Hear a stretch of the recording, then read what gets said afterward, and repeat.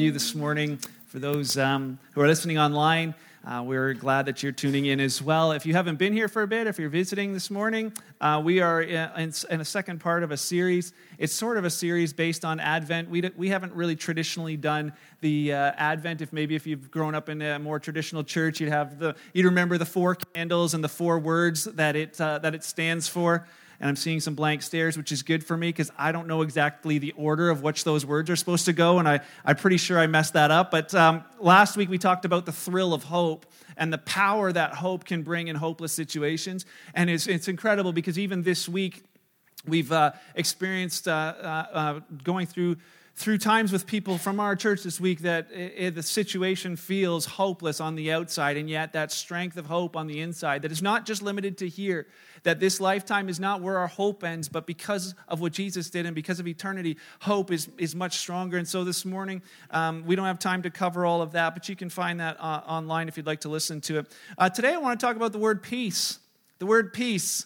And when we mention the word peace, I just challenge you to think about what comes to your mind when you hear the word peace.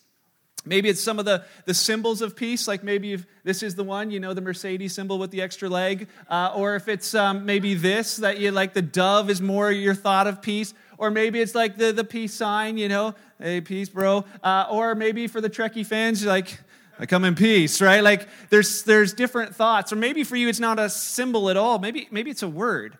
You think of other words that come to mind when you think of peace, like, tranquility or reconciliation or closeness or absence of conflict. So last week I asked my kids about hope, and I got some pretty interesting answers. So this week I thought I'd ask my boys about, what does peace mean? But they were sitting there eating their lunch, and I must have asked it in a way that they thought they were getting in trouble. I'm like, son, boys, what do you think peace means? And Finn looks up at me with these eyes of like, it means that you eat all your lunch? And I'm like, no. I rephrased the question. I'm like, how would you describe peace? And Lincoln's like, calm and quiet, Dad. And Max is like, I know, it's like a piece of toast. And I'm like, or a piece of pizza, right? And I'm like, okay, the lesson's not going the way I'd hoped, and so that's just it. But what I realized is that as I asked them about what their version of peace is, I began to realize that even as I studied this, that there's thoughts that I've had about peace that I realize there's way more to it than just all the things that I've thought of before.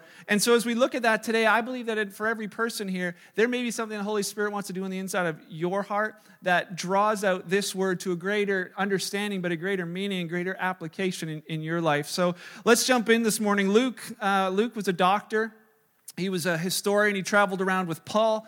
He was a details guy. He wanted to make sure that everything he wrote down was accurate. So it says that he went and talked to as many eyewitnesses as he could find. It wasn't just, one eyewitness. He would talk to as many as he could find. And he wanted to write about the whole life of Jesus from start to finish so that if anybody were to read this document, they could believe in Jesus as a result, which is good news for us. And so if you've read the Christmas story, you know how Luke writes about how the angels came to this bunch of shepherds in a field outside of Bethlehem one night, and they scare them like crazy as they begin to say that the Messiah, the long-awaited, the long-hoped-for Messiah has been born, and he's just nearby.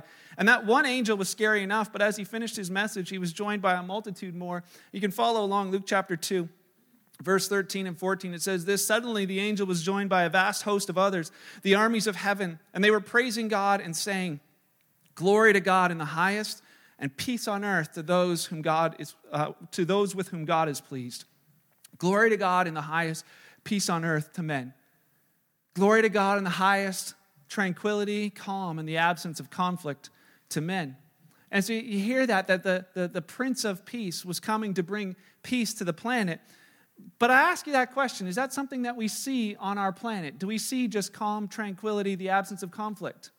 Well, not really. You open the news and you see these two guys always trying to wreck that. That's Trump versus Kim, and they got their Twitter feeds out, and if there is any peace, it's always on the verge of, potential World War III. The Kim calls Trump a dotard, and I'm like, well, what is that?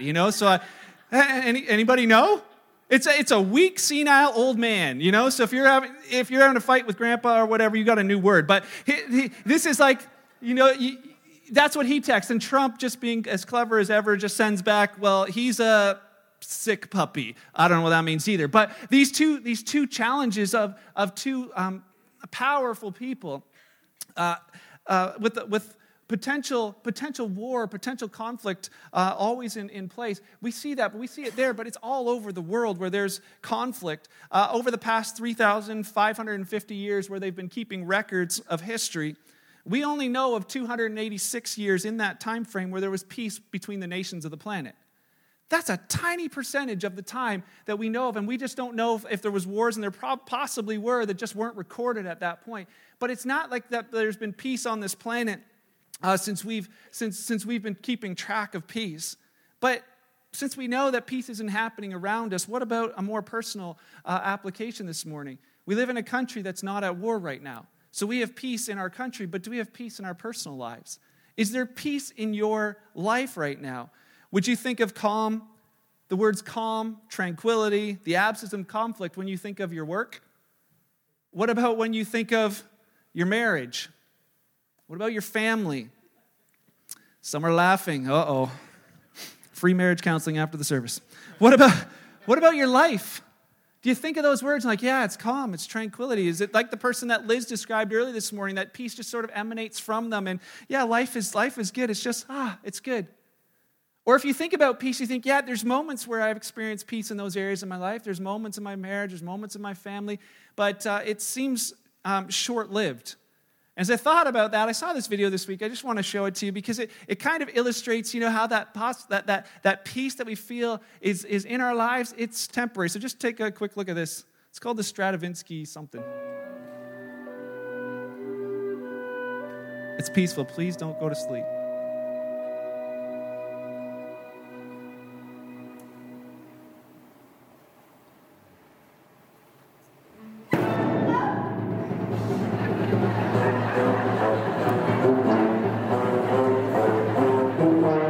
Did you hear that? Did you hear that scream? That like, ah! It's like that, maybe you've had that moment where you've been just asleep and all of a sudden somebody wakes you up abruptly and it's like, right, that shock. Maybe it's happened to you in church. Maybe it's happened somewhere and you're like, it's that feeling though. You know it. It's like everything was fine until bam, it's not. It's like you wake up, it's maybe for you describe it in your family life. And I know we got parents of young children. I was thinking about this, and I remembered back in the day, when you have like toddlers and you want them to take a nap, and they need to have a nap, but they don't want to. And so, they're old enough to get out of their crib, so you hold them and you rock them, and they start breathing slower, and they finally put their head on your shoulder, and you're like, okay, they're almost there, and you walk to the room, and they just know. As soon as you move into that room, they're like awake again. You're like, okay, rock them, and rub their back, and then they're almost asleep, and you lay them down carefully, and then they start stirring, and so you put the sussies around, and you rub their back, and you lay beside them as if you're going to stay there the whole time, and then when they drift off to sleep, you're just like,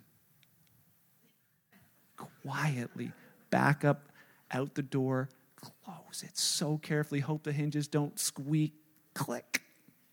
Good. Sneak down the hall to whatever it is you want to do, read your book, play Nintendo, or whatever it is, like, peace. Right? And it's like, it's so short-lived in families. But maybe you say, experience that in your marriage. It's like, yeah, we're good as long as we don't talk about money. Or, yeah, the wife and I are fine. As long as she doesn't bring up her mom, we're good. It's like there's these moments of peace, and it feels like your marriage, you describe it like I'm standing in a minefield, and as long as I stand, we're good. If I take one step in the wrong direction, boom, peace is gone.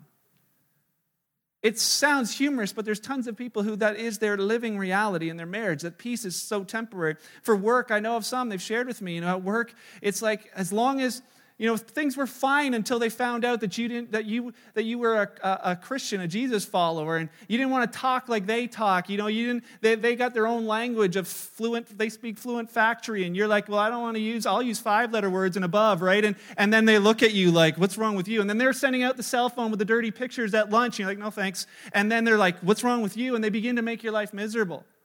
And there was peace at work until then. And then maybe you're the woman at work where you just, the other women are just spreading rumors about you. Or maybe it's at school. At school, like everything was fine, but now you know they're talking about you and you can see it and you're just like, oh, and there's no peace in here. Maybe for you it's financial. You know, you're one Christmas present purchase away from not being able to pay your rent. And you're like, what do I do? If I don't buy them a gift, but if I don't pay my rent. The reality is that people really struggle with those kind of things, not having this peace on the inside. And so it doesn't always feel like there's peace on earth.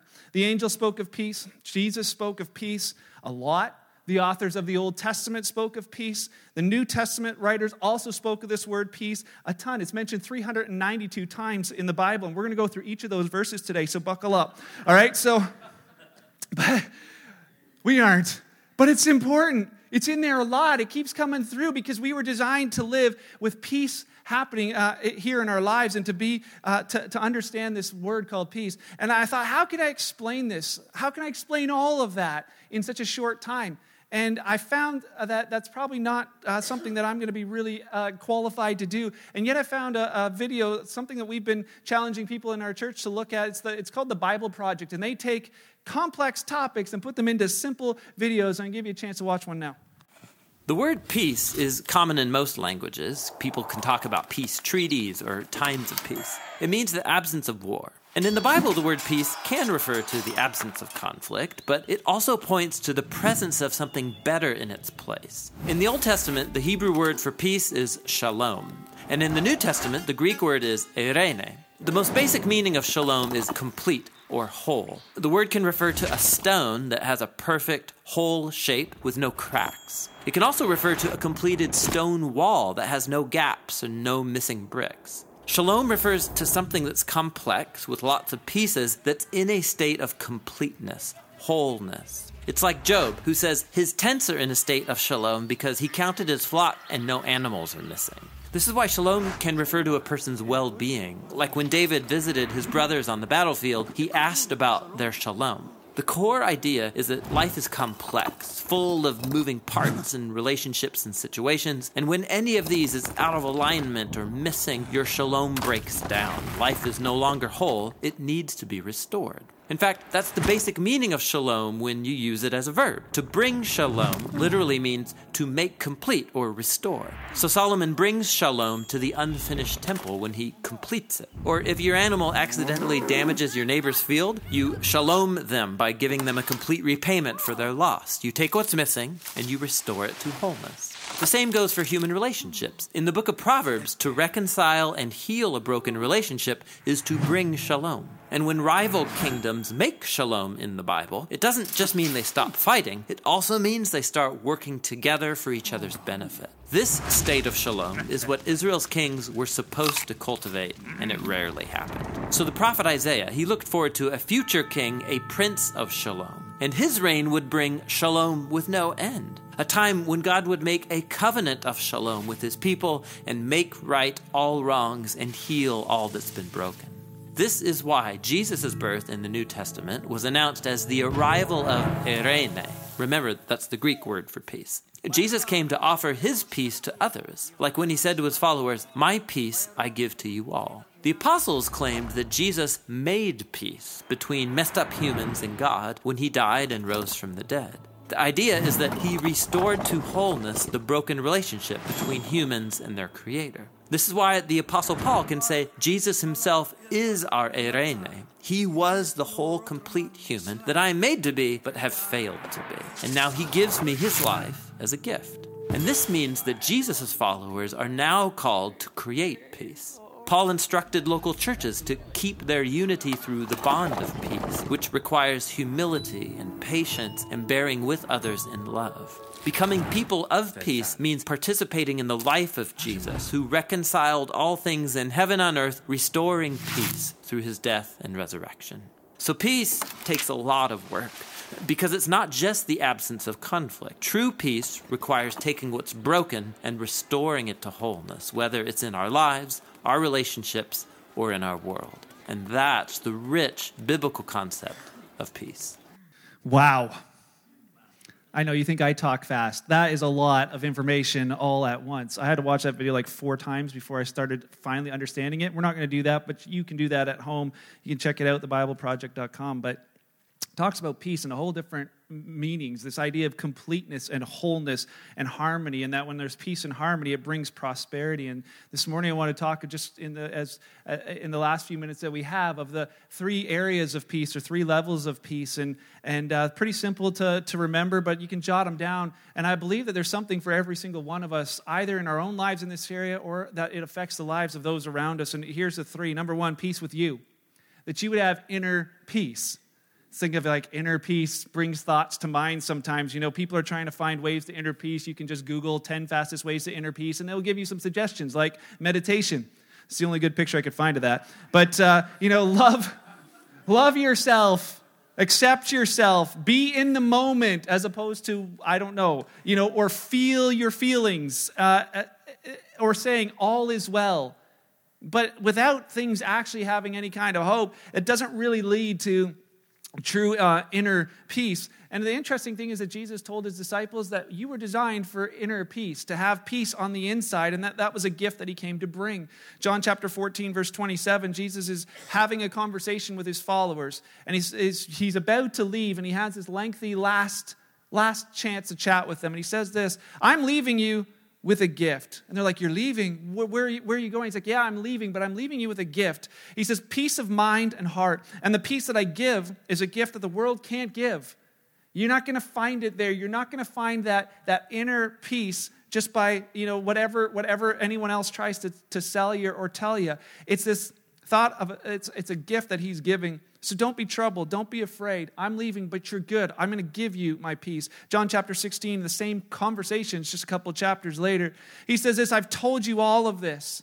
I've told you all about how I'm leaving, how I'm going to die. I told you all of this so that you may have peace in me. That it's in Christ where you find this peace. He says, here on earth, you'll have many trials and sorrows. He's not promising great times ahead that's just going to be all, rainbows and unicorns. It's going to be difficult. But in it, he says, there will be peace. He says, because I've overcome the world. And he says, my peace I'm giving to you. It's a gift that you can have in spite of the troubles that are around you. In 1988, there was a guy named Barrett Kios. I think that's how you pronounce his last name.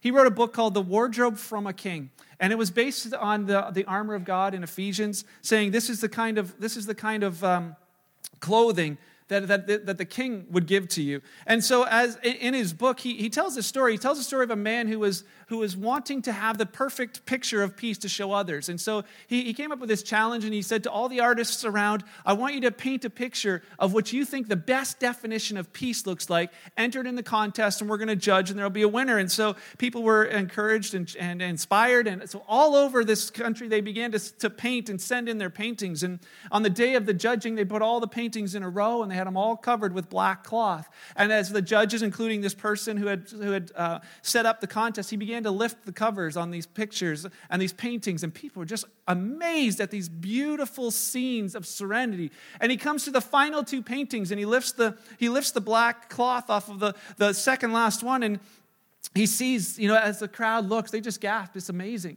It's this mirror-smooth lake. It's surrounded by lacy green birches. There's a soft blush of the evening sky reflecting on the lake. There's a long grassy shore, and there's a flock of sheep that are grazing undisturbed. And they just look, and they're like, surely this one had to be the winner. What beats this one? And so finally, after that, they lifted the last black cloth, and the picture that was there it was this a picture similar to this. This is a painting by Jack Dawson, inspired by this story. This was the picture that they saw. It was a tumultuous waterfall cascading down the rocky precipice. The crowd could almost instantly feel the cold, penetrating spray, the stormy gray clouds in the background threatening to explode with lightning, wind, and rain. But it's in the midst of all the thundering noise, the bitter chill, a spindly tree clings to the rock at the edge of the falls. And one of the branches reaches out in front of that torrential waters as if foolishly seeking to experience its full power. And if we zoom in, we see that there's a little bird nestled right there in the cleft of that rock, with its nest there, content and undisturbed in the stormy surroundings. She's resting on her eggs, with her eyes closed, her wings ready to cover her little ones. She manifests peace that transcends all earthly turmoil. And they were shocked to think that this would be what the picture of peace would actually be. But it's what Jesus said. In 2 Thessalonians, Paul writes to them and says, now may the Lord of peace himself, the God of peace, may he give you peace. When? At all times and in every situation. And the Lord be with you all. All times, all situations, that you would be able to experience the gift of peace. Not because the surroundings are great, because they're not. But that you would have peace right here. Colossians chapter 3, Paul writes to them and says, let the peace that comes from Christ rule in your hearts. And for as members of one body, you're called to live in peace and always be thankful. Let it rule in your hearts. Because there's lots of stuff that's trying to rule in your heart, including you. There's I'm going to trust me to be able to figure and work everything out so that I can be at peace. But I don't know if you've tried that for a while, you realize we don't determine outcomes. We don't have that ability to say, I'm going to make this hospital visit go the way I want. I'm going to make those doctor's reports sound the way I want them to. I'm going to make my kids live the way I want them to. It might work for a while, but we realize in the end, we don't have that kind of control. And when we realize that heart wants to, it can be sick, it can be challenged. And he's saying, let that kind of peace, the gift of peace, let it reign. Philippians 4, verse 6 and 7, he says this to them. Paul again writing, says, don't worry about anything. Don't worry about anything.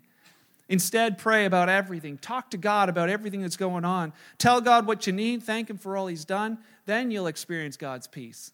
When you stop worrying about the world around you and just say, God, it's you and me.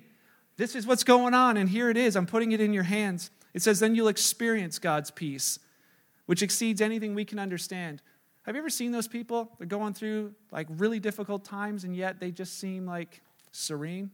It's like everything's going wrong outside, but here they just seem to be at peace.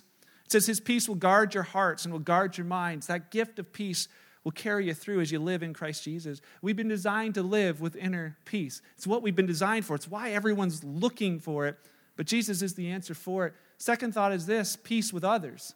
Not just peace with you, but peace with others. And this is the kind of peace that takes work and humility. And for some, this may be what you need to hear this morning. This peace, this eirene, is not just the avoidance of conflict. It's not just that as long as we don't see each other, everything is fine. The other day I was sitting, we were chatting, Beth and I, and this name came up, and as we were talking, all of a sudden I was like, oh, something on the inside was just like, I don't know what that was, but it was ugly. And it's like, man, I'm so irritated and frustrated by this person, and I haven't seen them in a long time, and I don't know, there was just this like, ugh. And don't worry, it's none of you guys, it's a Saturday night person. But I told them it was one of you, just for the record, but you have that feeling like, what is that? What is that inside of me? But I thought, as long as we don't see each other, we're all good. And then I'm challenged by this, that eirene is not that. It is that command to pursue peace. We've been commanded to pursue peace, this completeness, this wholeness, this working for one another. 2 Timothy, Paul writes to him in 2 Timothy 2:22. I don't have a chance to put it up here this morning, but he says, pursue peace, this eirene with all the brothers and sisters. So all the people of Kingsway, you're like, well, that's why I sit on the left side, because that person's so annoying. He's like, pursue peace with those people. And then the writer of Hebrews amps it up one more and says, pursue peace with all men. So wherever possible, pursue peace with all men. Duke University did a study on peace of mind. That what does it take to have peace of mind? And what they realized, out of all the 8 things that they found that contributed to peace of mind, the first one on the list was this: the absence of suspicion or resentment. That holding a grudge was a major factor of unhappiness and a loss of peace of mind. And what does it tell us? It tells us what Jesus told us. It tells us what the writers of the Gospels told us eons ago, is that when we're not at peace with one another, we're not at peace inside. If you're married, you know it. If she ain't happy, you ain't happy. Right? If it's not going good between you and your wife, it's not good. You're not good. If things aren't good at work, it's like you feel it on the inside. You're not good inside. Peace with others often requires this word called forgiveness. This powerful word called forgiveness. I want to share a story with you. I met with a man a month ago. He's from our church. He was being admitted to the hospital on that day, and he had called, and things were not good for him. He was not feeling well at all. So he called, and he wanted to talk, and he says, he had no sense of peace on the inside. He's like, I gave my heart to the Lord when I was 12, but he says, you know what? I don't know. He says, there's something missing inside of me. He said, I'm following Ronnie and Tracy's story online as they're traveling this journey with their daughter who has cancer. And as they're going through this journey, he's like, they have something that I don't have. What am I missing? And as I began to talk to him, I was able to share with him what the gospel really is. And as he laid there, we prayed together. And then we began to talk some more, and this word of forgiveness came up. And so I challenged him and talked to him about that. I said, are there people in your life that you haven't forgiven? Are there people in your life that you've wronged and need to forgive? And he shared with me, that there was many that has spent most of his life just bitter, in the last 10 years especially, just bitter and angry at the people who had wronged him. He had no sense of peace. And so we prayed about that. And as I left that room, I just wondered, would he be able to? Because for the offended person, the one who's been wronged, to have peace, for them to have peace, they have to forgive. They have to let that person off the hook, whether that other person apologizes or not. And I wondered, would he be able to let the people who'd hurt him, would he be able to let them off the hook? Would he give them the freedom that they didn't have to pay it back and they didn't have to make it up to him anymore? For the offended person to have peace, they have to forgive. For the offender to live in peace, they have to seek reconciliation. They've got to take that step to say, hey, listen, I'm sorry for what I've done. In the 12-step programs, if you've been familiar with that, step 9 is this: make amends to those who have harmed you whenever possible, except when to do so would injure them or others. And I wondered, would he reach out to the people that he had hurt? And I thought, I don't know. I'm not sure. But as I came back a couple weeks later, I saw him again. He was a different man. Physically, his body was deteriorating. He had aggressive cancer in his body, but emotionally, he was the best that I'd ever seen him. He shared how he had chosen to forgive. He told me about how he had reached out to his ex-wife and to his daughters, and he had put out this thought of trying to make things right. And he said, I've forgiven those who've wronged me, and every time the resentment comes up on the inside, because it does, he says, I just say, no, I've let them go. I forgive them. And I had to say to him as I saw him, you look like the worst, the condition, but I said, spiritually, you look like the best that I've ever seen you. And he smiled, and we prayed together, and I went home. I saw him this Monday. And as I went into the room this week, I was inspired by this man that was there. The chemo wasn't working, and so now he's had to make the choice whether he's going to go for round 2 or if he's going to choose palliative care. Since that time, he has decided that he's not going to go through the rounds of chemo anymore. But as I went there on Monday, he said, you know what? He told me how he was sharing his faith with his family members, how the nurses, he would begin to tell them that he's doing more in his last month for the gospel than that he had ever done in his life. And he says, I want to be remembered for what I did in this month. I want to be remembered for these moments. And I said, can I pray with you? He's like, can I pray with you? I'm like, okay. And so he prays with me, and I was just so inspired and so encouraged and challenged by this man. And then he said these 2 things. He said, Mark, if I could stand in front of a church and just tell them what it feels like to be on the other side of forgiving others, and to tell them it's not worth holding on to anything because in this moment it doesn't matter, and yet the feeling of forgiveness and being forgiven and just to let it all go, he says, if I could just stand and describe, but he says, I don't know that I can. And I asked him, would you let me? And he said, yes, you can. Please continue to tell this story so that people understand how powerful forgiveness is. And then he said this: I'm ready to go see Jesus. I'm ready to see Jesus. And you know what it reveals to me and reveals to us is that peace with here, inner peace, and peace with others usually starts right here. This last thing called peace with God. And I know we're going a little bit over, but it's worth it this morning. The real reason that Jesus came is that you and I could have peace with God, wholeness, completeness, that reign with God. And as I talk to people, I realize that many aren't sure if they have peace with God at all. If today was the last day of your time on this planet and you had to meet your Maker, would you say right now, yes, I have peace with God?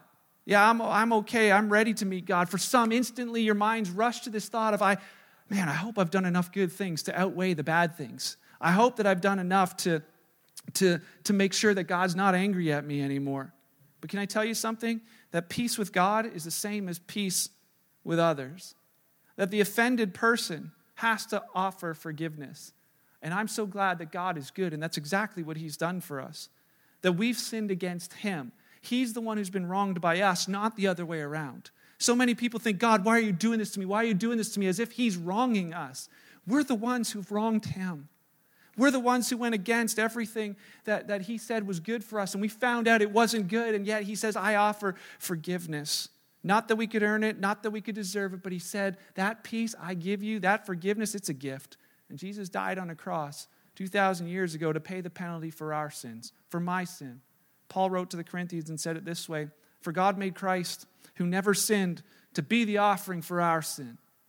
For God made Christ, who never sinned, to be the offering for my sin, so that we could be made right with God, that we could be at peace with God through Christ. God did everything necessary for us to have the opportunity to be in right relationship with him. He died to forgive the sins of the whole world, but does that mean that everyone has peace with God?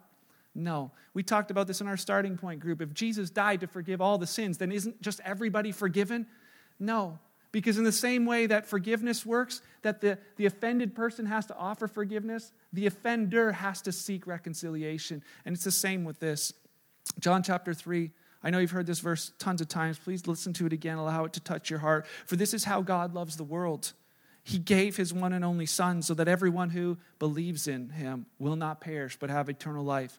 God sent his Son into the world not to judge the world, but to save the world through him.